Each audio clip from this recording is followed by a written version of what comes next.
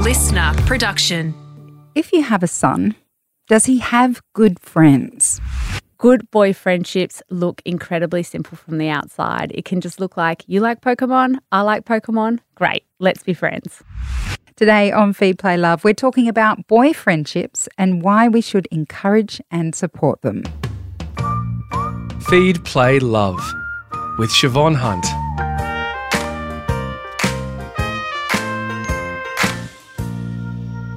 Last year, my 8-year-old son's best friend moved to Hong Kong.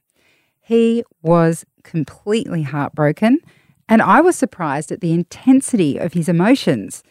It made me realise how special boy friendships can be and how important they are to our sons. Jen Muir is a mum of 4 boys, a parenting educator at Connected Parenting, and she's here today to talk to us about boy friendships. Hi, Jen. How are you? Hello, I'm good. What have you noticed about the boy friendships your own sons have? I've noticed that they can look incredibly simple, like we just have a common interest and therefore let's go, you know. It literally is just side-by-side play. I think they're more physical than you realise. That it's always doing, you know, boy friendships. But I think they're incredibly loving and loyal, and I think that's the bit we miss. And like your son, one of mine in particular has a best friend he met at age 3. They're now in year 3, these boys. His best friend is going overseas for 6 months in June. And we were walking to school the other day and he was not himself and he was not functioning. And I kind of was like, what's going on? And he broke down and he said, Xavier won't be here for my party in July. And I cannot fathom having a party without him. And I said, we'll move the date. Would you like that? And he was like, yes. And that loyalty and that love, he couldn't have a birthday party even one year without that special friend who's been so important to him. So, yeah, they do. They love each other very deeply. So my son can be quite blasé. He's very easygoing. And I think that I missed that he can feel things so intensely, but particularly intensely about his friendships. I think I was aware, you know, silent vessels make the most sound. I was aware there was stuff going on there, but that deep pain he felt at losing his friend, that surprised me. Do you think it's a common misconception we have about boys, about the depths and the strengths of their friendships? Yeah, I think maybe it is because they don't communicate as clearly and they don't talk about it as much. And the way that they play even, I mean, I don't know about your son, but often they're just side by side and they're doing their Lego or they're doing whatever they're interested in, and it looks like parallel play almost, the way toddlers do. It's really around the interest. And even my older boys, you know, it's all about NBA and they come over in hordes and they just shoot hoops. And it doesn't look like there's much love going on.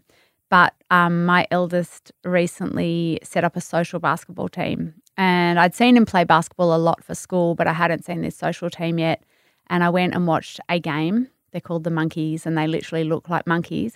But the amount of love, deep, excited love on this court actually like brought a tear to my eye, but it blew me away. And just how much you could see, and it's very jumping on each other, excited love, but it was so clearly love. And I don't see that in every context. It was only turning up to that game where I saw it, when you get that that window into their experiences. And I think little boys, they won't talk out loud about how much they love that friend, but you get to see it when that friend goes away and their heart is broken. And there is some evidence around little boys and friendships and how important they are. And I think in the past we've underestimated them and thought we can just separate a boy friendship. You know, maybe when they create the class lists, they're more protective of a special girl friendship than a boy friendship, thinking a boy won't care as much. And I think the evidence has shown that's not right. Boys are incredibly loyal, so they do care very deeply. And once they do love someone, they're not going to let go of that very easily. Yeah, that part about play is so true, because this one little boy, the one that my son is so close to even now that he's over in Hong Kong, literally would come over for 3 hours and they would just yell at each other. I would sit there thinking, do I need to go in and see that they're okay? But it was like 3 hours of this tornado of yelling at each other. Yeah. Yell, yell, yell, yell. And then he'd go. Yeah. And apparently it was the best play date ever. And I'm like, did you even hear each other speak? I don't know. Like it was just this crazy. What did they talk about? Is it like, are they into something in particular? At that time, it was Beyblades. Beyblades. Yeah. So they're sort of, my Beyblade is better, faster. Is it? Yeah, or I'm winning. Yeah. And you can't believe you lost that. Or Yes. I was not making sense of it. Yeah. Because to be honest. And they pay each other out a bit. Oh, yes. Boys. And again, that can look mean, and I think it's loving. And they do need some softening with that sometimes to learn where the line is, where it goes from being funny to more hurtful. But yeah, they. Yeah. I mean, look, I did try at one point to get into Beyblades and understand them, but it was so boring, Jen. Oh, look, talking to connect with one of my kids, I have to sit and listen to the powers of every Pokemon. So, okay. All right, yeah. Look what we do for our boys. Yep. All right, so where do boys struggle in friendships? You mentioned there that sometimes it's knowing that line when they're mucking about and calling each other names or whatever. Are there any other areas you've noticed that they might struggle? Yeah, when they're calling each other names and they may not pick up on the cues that they've crossed that line. And what we know about boys is they struggle a bit more to read social cues or facial cues, and they do need a little bit more help, particularly hopefully in the younger years, to learn that, you know, when you say that and someone's face turns down, that means they're not enjoying it. And that's when you stop and change your behaviour. Now, that's something that most girls innately do a little bit better than boys, and that's why 90% of people in a no-tease office are boys, because they have a lot more trouble with their social skills, and that's where they can come across as getting it wrong socially. Sometimes they need a bit of help to take their outs, you know, in tip, and they're not realising that if you don't sort of follow that rule, people will get mad. And so they do need a little bit of help socially sometimes just to sort of learn the way to do it. And often this isn't the boys that have no idea that are struggling. Often they're deeply feeling boys that actually want it so much they stuff it up a bit. So boys can really do with a bit of help just navigating what the rules are and how it can make someone feel when we break a rule or that kind of thing, and that can be done just through talking it through with them. What do you think are the greatest strengths of boy friendships? The loyalty would be, I think, the greatest strength. They just absolutely, it's so important to them, no matter what age. When I look at my 4 boys, my 6-year-old right up to my 13-year-old, the thing that will stand out is the loyalty. You might have a player on that social basketball team at 13 that is not as good as the others, and they wouldn't even think about him getting less court time because they want him to go well. That's the loyalty. It's just so loving.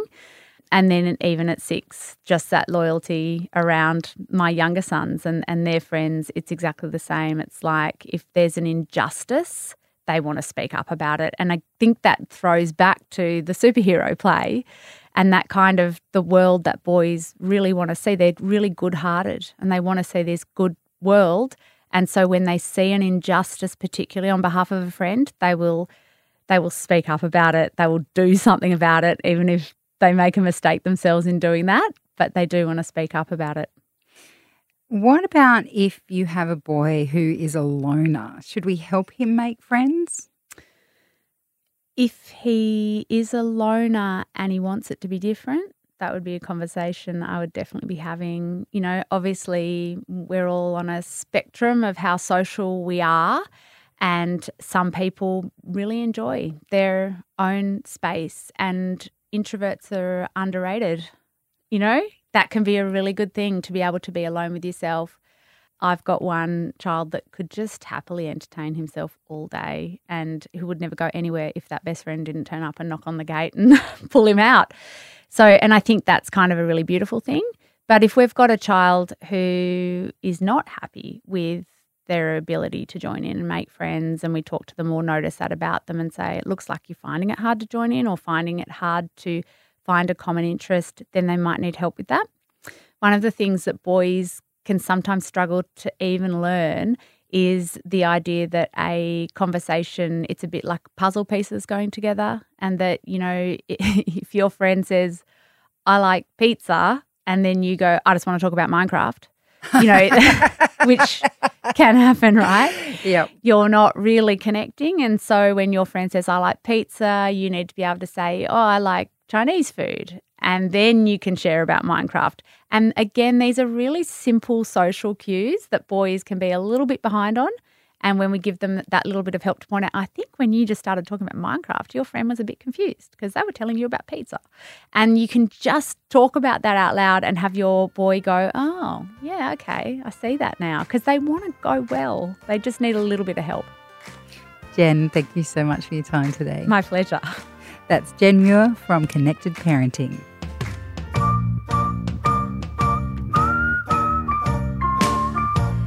I hope you enjoyed this episode of Feed, Play, Love, a listener original podcast. If there's something you'd like to learn more about, email me at feedplaylove@sca.com.au. I'd love to hear from you. For more great kids and parenting podcasts, check out the Listener app and don't forget to follow us. I'm Siobhan Hunt. See you next time.